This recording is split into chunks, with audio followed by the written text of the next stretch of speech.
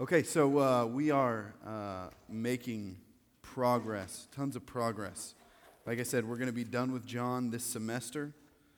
That's exciting. That's good. I love John. I'm not tired of John yet, but I will be, like in 3 weeks.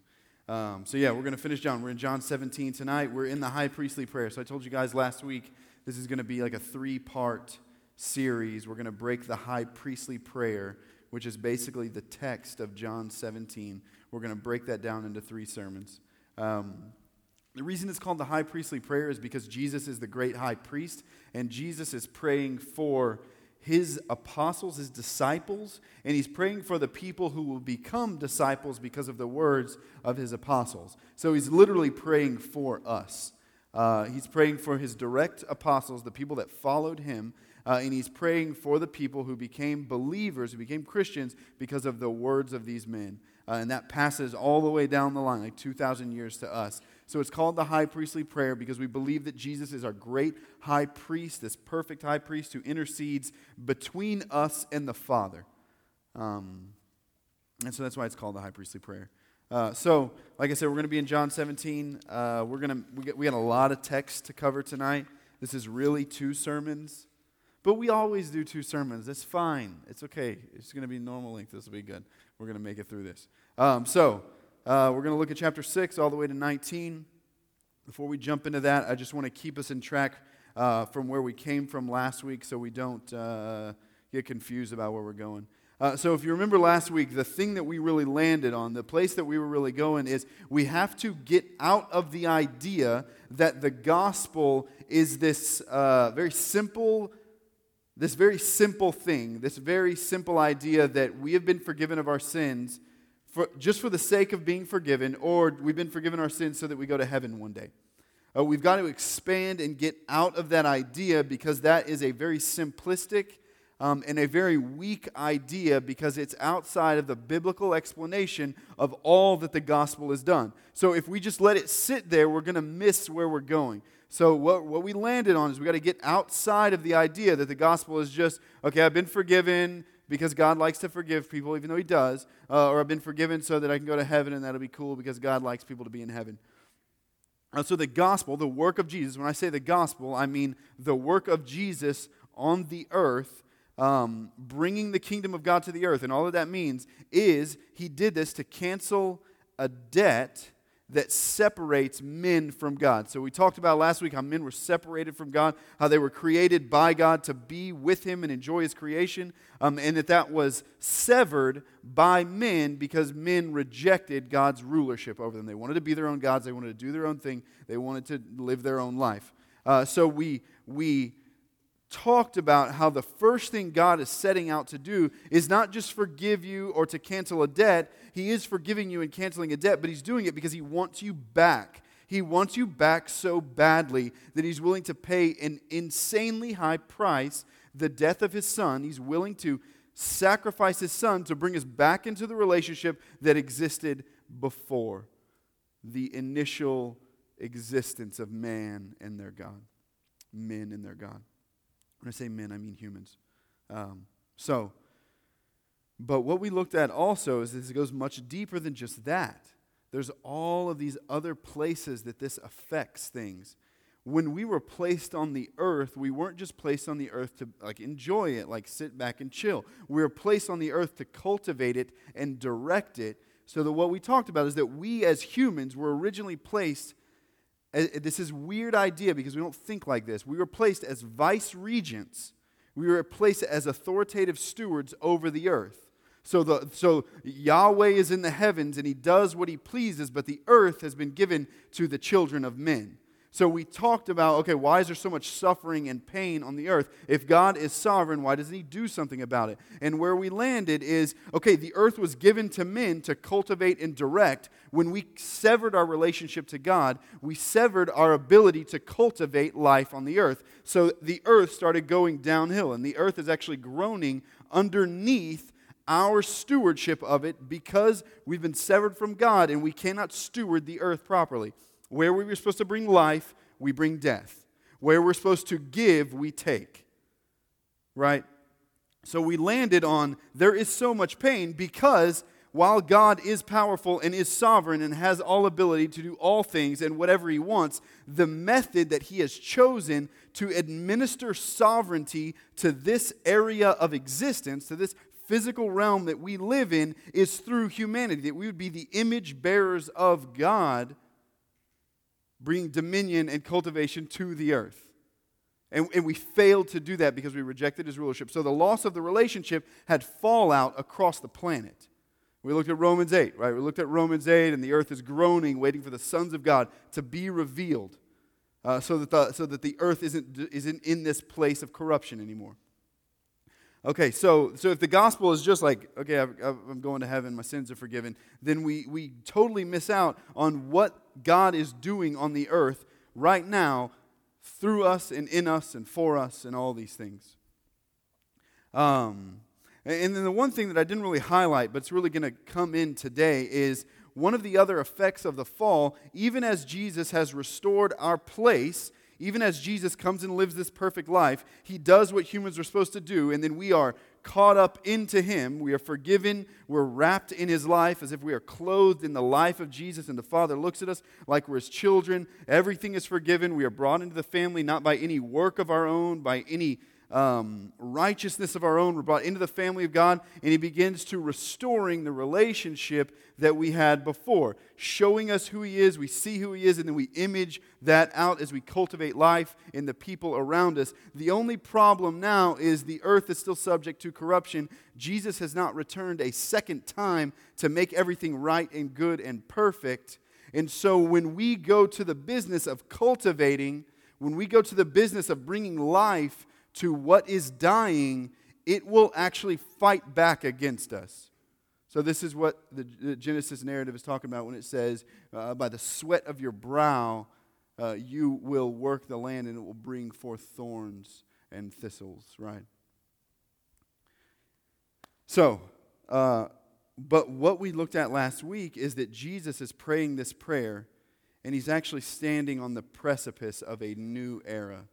So the kingdom of God is now coming to the earth in a way that it never had before. The death and resurrection of Jesus will actually inaugurate the ability for humans to be in right relationship with their God, whereas that couldn't have happened before. Even though the Israelites had received the covenants and they'd received all these things, the Israelites could not walk out obedience in glad submission to the Father. They just couldn't do it, because sin and the debt was still weighing over them. So Jesus is praying for these people who are about to share the gospel. He's praying for these people who are about to go out in His name after He leaves, after He dies and resurrects. He's praying for them that what they do might be fruitful, because now, for the first time in history, humans can actually be fruitful in the business of bringing the kingdom of God to the earth. We can actually be fruitful in what we were originally supposed to be doing, being the authoritative stewards. We can actually be fruitful in that by the power of the Holy Spirit indwelling in us. So we remember last week we talked about, okay, now for the first time in history, Jesus is praying this prayer, and He's knowing that as He is crucified and resurrected, He's canceling the debt, the relationship can be restored, we can once again be authoritative stewards who bring life to the earth. Right? We remember all that. Yeah? Come on. I look like I just killed some of you. Okay, sweet. Okay. All right. We had to get that out. Remember, that was like a really long sermon that we needed to get that together. Okay. So now He's praying for these 12 men who followed Him for the last 3 years. And what we're going to see today is He's going to give specificity to that general idea. So where the general idea is humans have been restored so they can be in relationship to God and cultivate life, okay, what does that mean exactly? What does that look like day to day? He's going to bring specificity to that. He's going to be more specific in what it means for humans to cultivate life as they go along. And He's going to be really specific with His 12 followers, right? Okay, so let's get going. John 17:6. Y'all are going to hate me today. We're going to do a lot of start and stop. And I'm sorry, we just have to do it. There's a lot. So, John 17:6. I have manifested your name to the people. Hold on. Oh, yeah. Look, it's not going to be up there tonight. You better get the Bible, or y'all are going to be lost. Like in 5 minutes, you're going to be lost. There's a Bible right in front of you. Get that. I'm really sorry. Something happened. If you please get about, if you got your phone, use that too. But you're gonna need to just stay with me. I'll give you like 30 seconds. Okay, good. That was it. That was 30 seconds. Okay, John 17:6. Okay, all right, let's go. I have manifested your name to the people whom you gave me out of the world. We're going to stop there. Sorry. We have to get to the bottom of that. What the heck is he talking about by manifested your name? Jesus is saying, I've manifested your name. Okay, what does that even mean? We'll read through the Bible and be like, yeah, that's great. And I have no clue what that means. If my wife came to me and said, Terrell, I've manifested your name to my friends today, I'd be like, please don't do that. I don't have any idea what you're talking about, but please don't do that. It sounds weird. Right? So, what is Jesus talking about? He manifested the name of God to these people. We're going to have to go backwards. We're not going to Genesis this time, though. Right? We're going to Exodus. Exactly. All right. Nice. On the ball. Okay, yeah, so we're going to Exodus. But you don't have to go there. You just got to listen to me. Just got to listen. I'm going to lose my spot if I don't. Okay. So what Jesus is talking about when he says, I've manifested the name of God, what we need to be clear on is what's the name of God. In the first place, I think that if y'all were raised in the church or you know church stories or you watch that Prince of Egypt movie, what you're going to know is there is a time when Moses comes to a burning bush and the burning bush is talking to him, and he's totally okay with that. But apparently he knows it's God. And so God's talking to Moses through a burning bush and telling Moses, I need you to go back to Egypt where you're a wanted man. I need you to take my people, the Israelites, out of Egypt. It's a pretty dangerous task, and nobody knows who you are.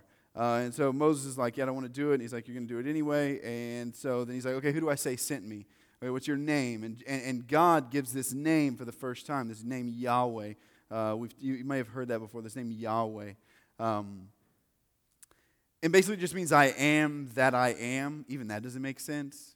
Basically, I am utter existence. I'm just pure existence, right?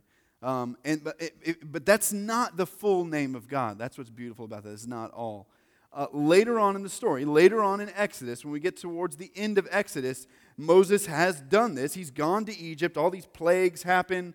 People have died. It's been pretty terrible, a pretty crappy story, but really great for the Israelites. So God has showed himself faithful, brought the Israelites out of slavery in Egypt across the Red Sea parts. They come across.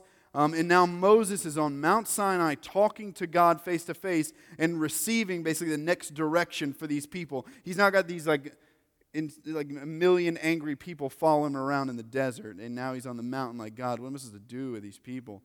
And just before this, he had caught them worshiping a golden calf after God did all this stuff. Real weird. Anyway, we get to this place in Exodus 34. Really quite beautiful where Moses is like, hey, I want to see your face. I want to know you. I want to know you. I want to know you really. Can I say that again? I want to know you. And that's what he says to God. God asks him what he wants. He says, I just want to know you. I want to see your face. God's like, you can't handle that. But I will make a deal with you. I'm going to pass by. I'm going to hide you in a rock, in the cleft of a rock, and you'll see basically what he says, the train of my robe. You're going to see sort of like the backside. You can't see all of me. You can't get all of it. You'll literally die. You can just get a glimpse of who I am. But he says, when I pass by, I'm going to tell you my name. Right? He said, I'm going to pass by, I'll tell you my name. And it's going to be something more than just Yahweh. He's going to say this incredibly, incredibly beautiful, beautiful phrase. So let's start in verse 5, 34:5. If you're there, that's fine. If not, just listen. The Lord descended in the cloud and stood with him there. Moses stood with Moses there and proclaimed the name of the Lord. The Lord passed before him and proclaimed these words. I'm actually going to translate the Lord. So he says, Yahweh, Yahweh, a God merciful and gracious, slow to anger and abounding in steadfast love and faithfulness, keeping steadfast love for thousands. Some translations say for thousands of generations, forgiving iniquity and transgression and sin, but who will by no means clear the guilty, visiting the iniquity of the fathers on the children and the children's children to the third and fourth generation. And Moses quickly bowed his head toward the earth and worshipped. And he said, if now I have found favor in your sight, O Lord, please let the Lord go in the midst of us. We'll stop there. So this is God saying, this is my name, Yahweh, Yahweh, slow to anger, abounding in steadfast love and faithfulness. So he's saying a couple things. He's saying a ton there. But I think we need to really tap in. This is what God says his name is. And he just says it to Moses. And then you're going to see those words being used over and over and over in the Psalms, in the prophets, all throughout the Old Testament. You're going to see that abounding in steadfast love. Abounding in hesed is what the word is. This Hebrew word. The Jewish people actually call themselves the Hasidim, the people who are loved by God with a faithful covenant love. Those whom the Lord will never reject is basically the idea.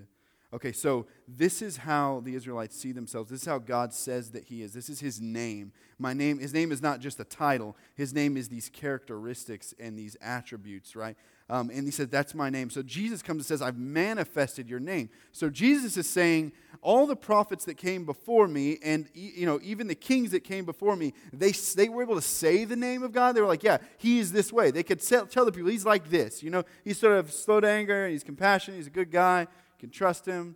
Don't worry, he's got your back. Like, they could say that. But here comes Jesus saying, like, I've manifested your name. I've brought a real depiction, a physical representation of your name. Insofar as that in John, Jesus will actually say, if you've seen me, you've seen the Father. I only do what he does, and I only say what I hear him saying. Like, if you've seen, so that's what he's saying. I've manifested these characteristics. And so you look at the life of Jesus, and the life of Jesus, super compelling. He's like healing the sick.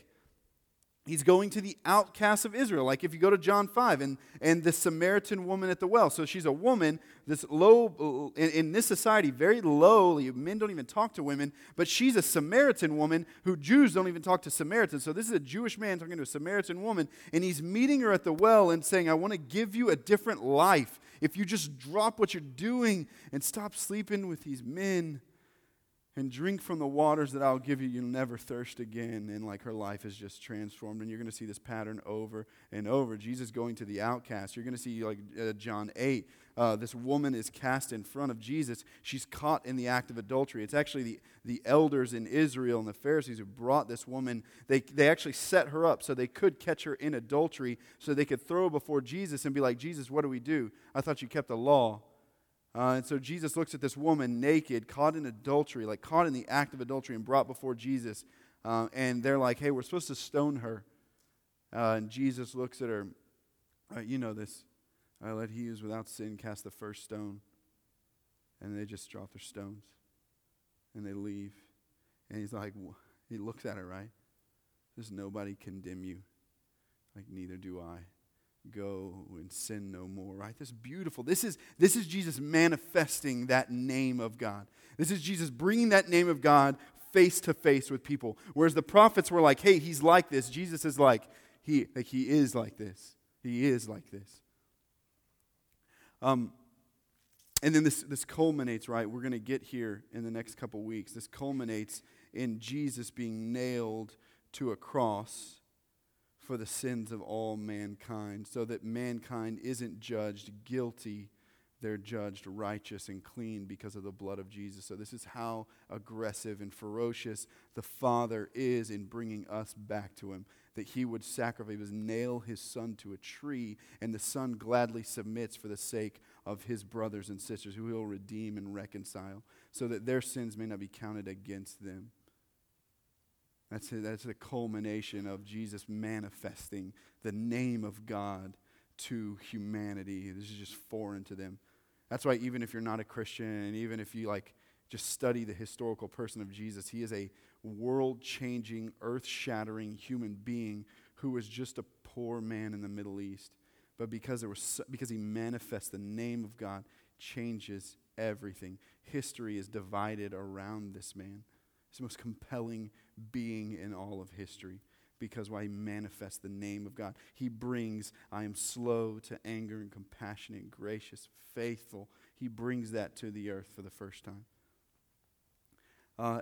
Before we just move on, even though we understand that, before we move on, it's really, really important that we get to the bottom of this, that we apply this a little bit. I think we need to really say that we need to get past the idea, we need to get past this tonight, that you have to clean yourself up for God, that you need to shine up and put your best foot forward when you come to church or when you try to return to God.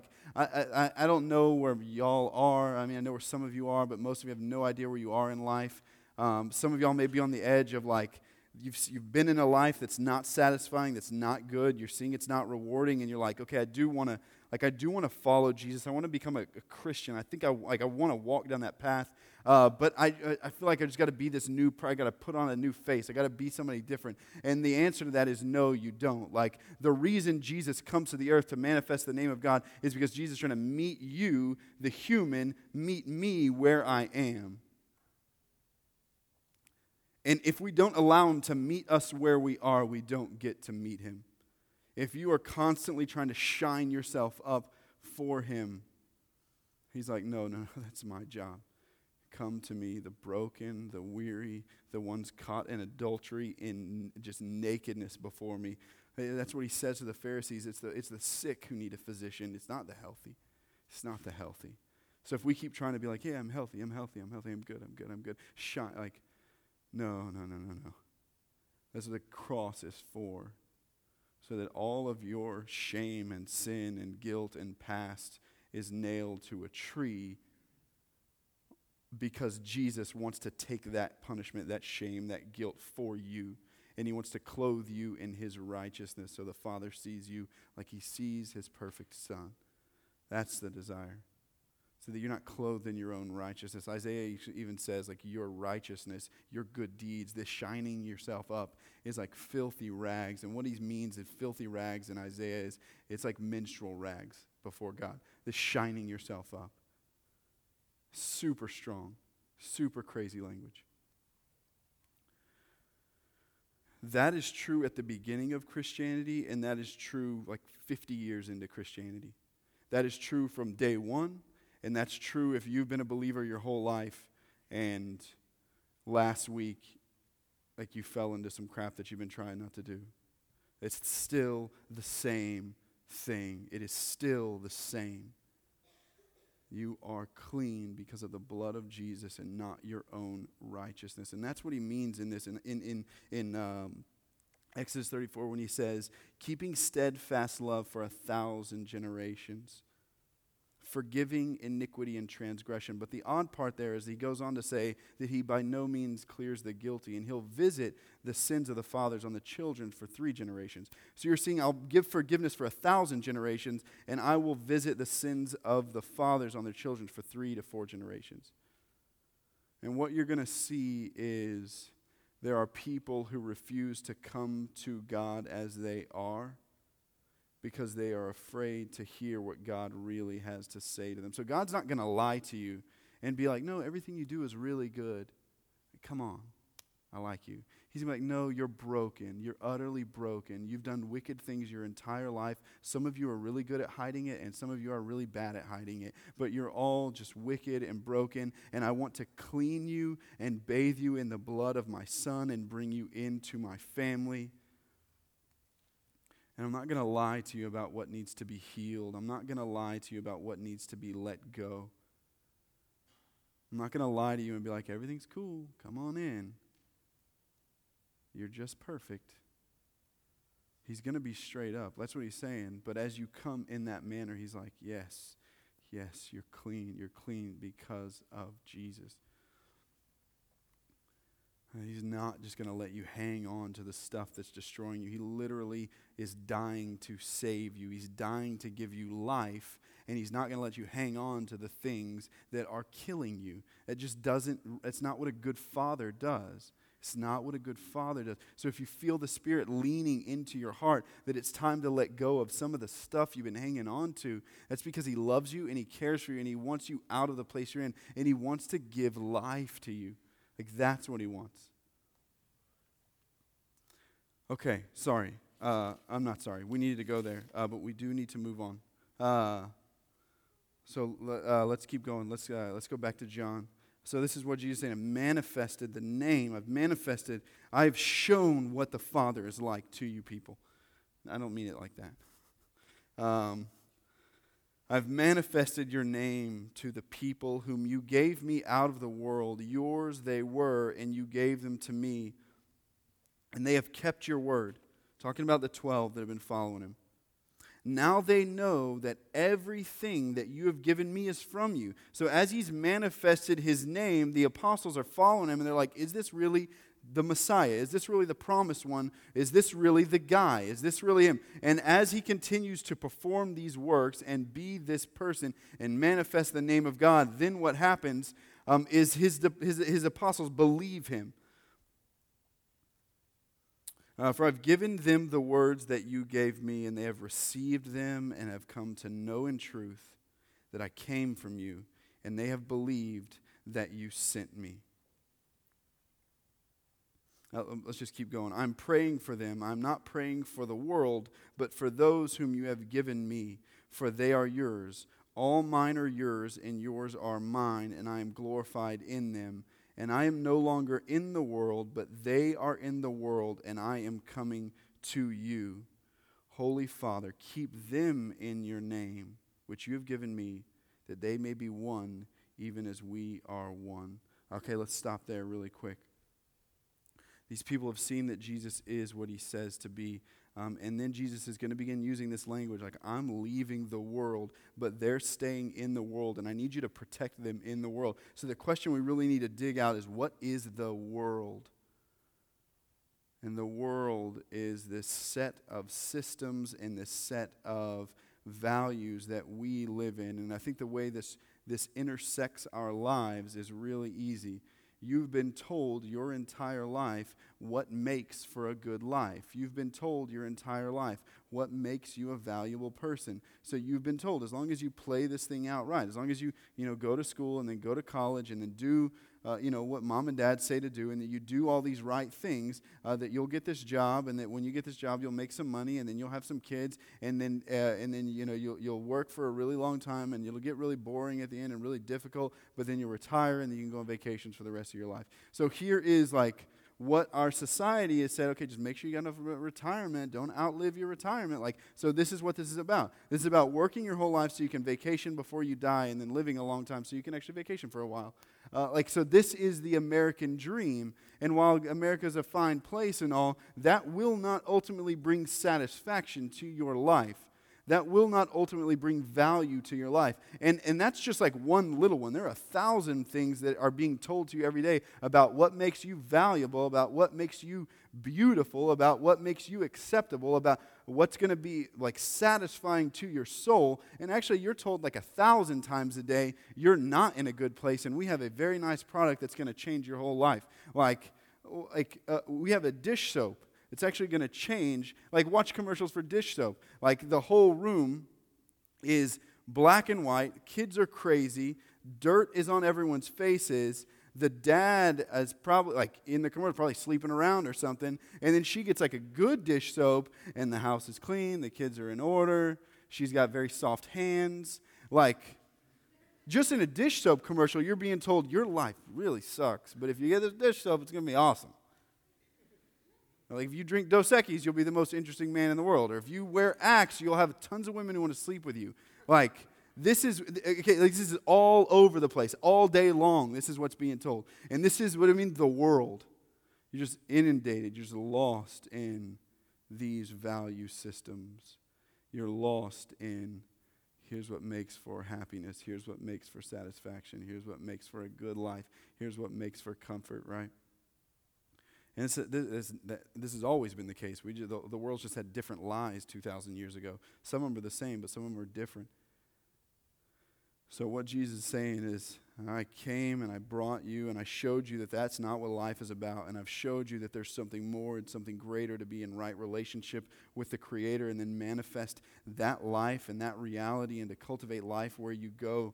This is not about amassing wealth or power or fame for yourself. This is about cultivating life, doing what the Lord has called you to do in right relationship with Him so that you might glorify Him and be satisfied in Him. And like this is what life is about and where it's going for all eternity. And he's basically shown that to these 12 men. But he's saying, I'm leaving, and they're going to be in the world, and you've got to protect them while they're in the world.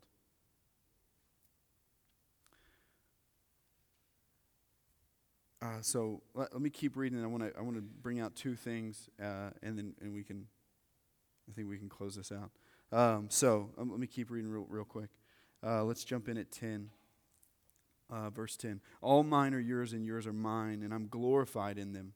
And I'm no longer in the world, but they are in the world, and I'm coming to you. Holy Father, keep them in your name, which you have given me, that they may be one, even as we are one. So here's this union language again. Remember that?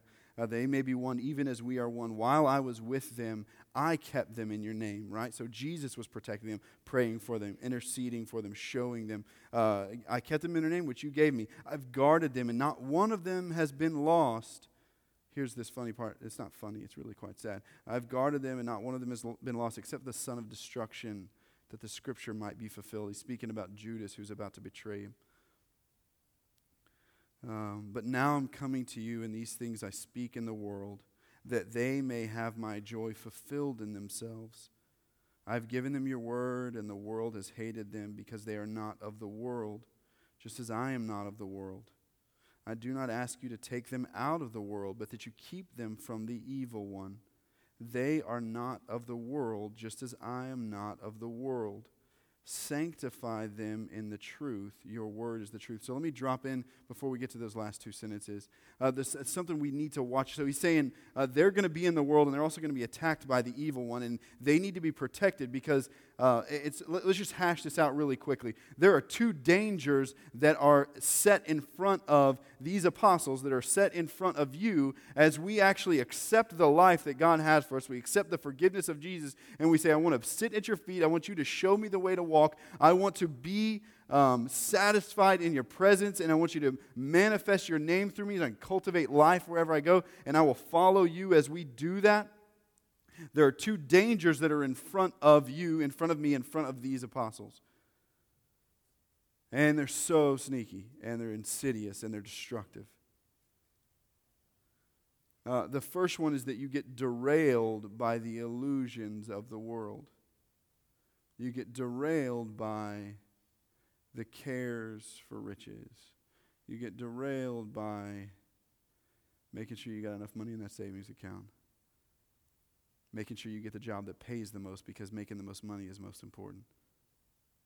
Making sure you got the right clothes. Making sure you got this guy that looks the right way, or you got this girl that looks the right way, and I really don't care about what the Lord is leading me into.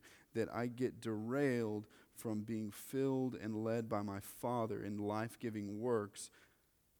I get derailed from that because I get caught up in something else. I get caught up in the world, and I get caught up in the lies of the world about what makes for happiness, what makes for beauty, what makes for power, what makes for success. Right? And this is what you see. One of the 12 was lost, the son of destruction. Judas sells that life for 30 pieces of silver. 30 pieces of silver. Because following Jesus and having no place to lay his head and being hated by the world was not what he was into. He needed a little cash money. So he betrays the Son of God with a kiss. So that's the danger we fall into. You don't lose your salvation. You just entertain a life of futility and stress for a long time until the Lord breaks your hands loose from it because he loves you. And then the next thing that I think is really, it's just something we're not used to, because one of the lies of our culture is that you are not supposed to face conflict and you're supposed to be comfortable. And if you're not uncomfortable, if you're not comfortable, something's wrong. So the second danger you're going to fall into is that as you meet conflict, you will be defeated because you've met conflict. You will actually, so Jesus is saying, my apostles are actually going to walk into the world that hates them, and they know the world hates them because they're walking in a different direction than the world is going, and they're saying that what the world says is valuable is not valuable, and they're saying what the world says is beautiful is not beautiful. So they're walking in a direction that's different. They understand that. But what we've been told our whole lives is that everybody's supposed to like us. We're supposed to be nice people. We want everyone to really enjoy our company. And so we just, and I'm not saying be a jerk. I enjoy having a good time with people. Anyway, that's not what I'm saying. What I'm saying is we will hit conflict in our life and think that conflict means that God has left us, or that God does not care about us, or that God is mad at us. Most of you have come to a place in your life where you have hit conflict, and the way you assess the conflict is, God hates me. I must have done something in the last month or two that has made him mad at me. The nature of Christianity is you're going against the grain. And the nature of the entire Bible, the theme that runs throughout it, the command most given by God to his people is fear not, presupposing that you're about to face things that might cause you fear. Fear not, because I want you to turn into the conflict, and I want you to stand firm in the conflict, because I am with you and I will strengthen you in it. I will give you courage to face it. It may not go the way you think it's going to go, and I probably will give you victory, and I may not sometimes. It may not go the direction you want to go, but I've put conflict in your life for your good, for your sanctification, to grow you and better you. And as you cultivate life, it will not be an easy task, because as you put your hands in the ground, it's going to bring forth thorns and thistles. But fear not, I am with you. I am with you. I am with you.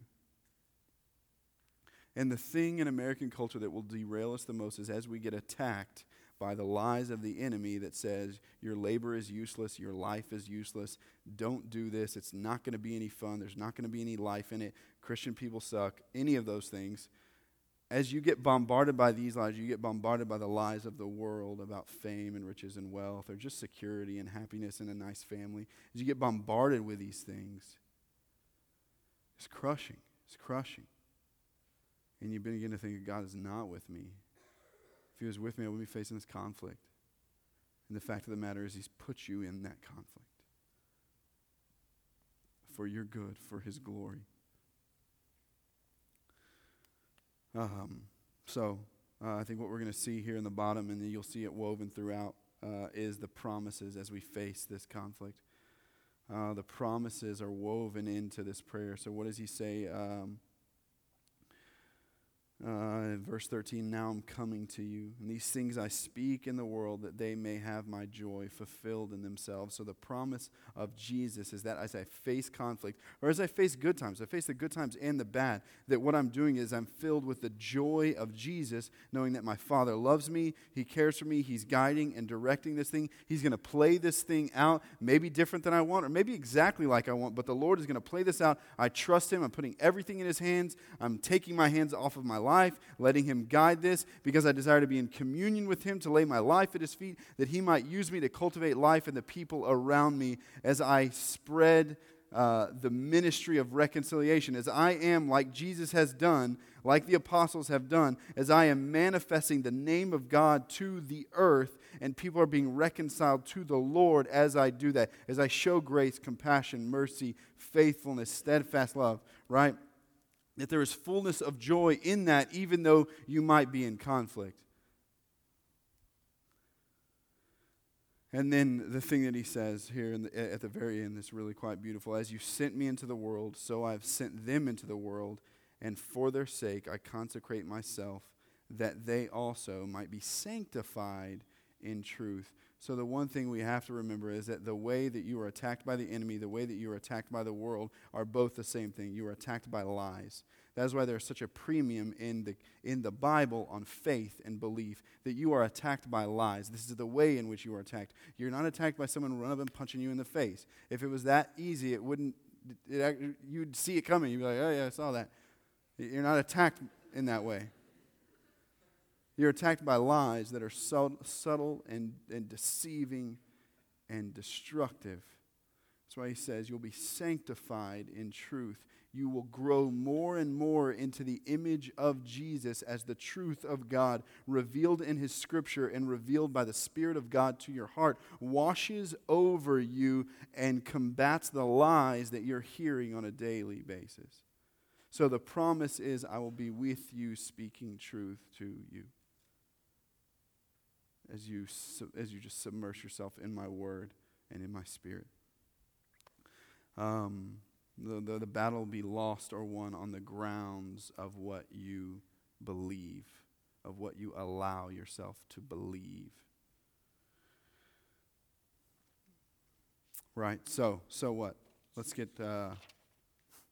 I just wrote down 3. Let's set aside all this useless crap that's entangling us and find forgiveness in the blood of Jesus. Let's set aside all the useless, like I'm wallowing in shame of something I did 5 days ago. I'm wallowing in shame of things I did 4 years ago. Okay, the blood of Jesus has covered that. Lay that down. Let's move forward. There is victory and there is freedom and there is life in the name of Jesus. So let's put aside let's let go of the stuff that is robbing us of life. Let's put that aside and let's move forward, finding forgiveness and life in the blood of Jesus as we manifest the name of God to the people around us. And let's engage in this conflict, and let's engage in it. Let's face it, instead of becoming casualties as we sit around and play video games, or we sit around and read magazines, or sit around lost in The Bachelor. Like, let's engage in the conflict and stop being casualties of the lies that the world is just throwing at us, and we're just subjecting ourselves to.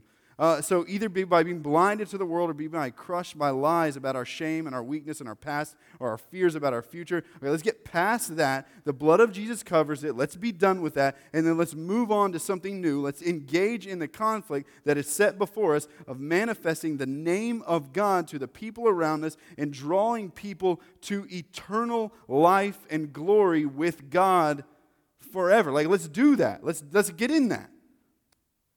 Because we've been promised joy in the middle of the struggle, where you're not going to find joy like that anywhere else. We've been promised victories in these conflicts. And then finally, we've been promised eternal glory with the Creator. We've been promised to not just live with Him and be with Him, but to act. There's some weird stuff. Like, we judge angels in heaven? Like, what? Sorry, I've gone off on a weird tangent now. But anyway, okay, this is what's promised as we engage in the conflict. Joys in the struggle, victory, life, and glory with our Father. Something different. Something different than the American dream, thank God.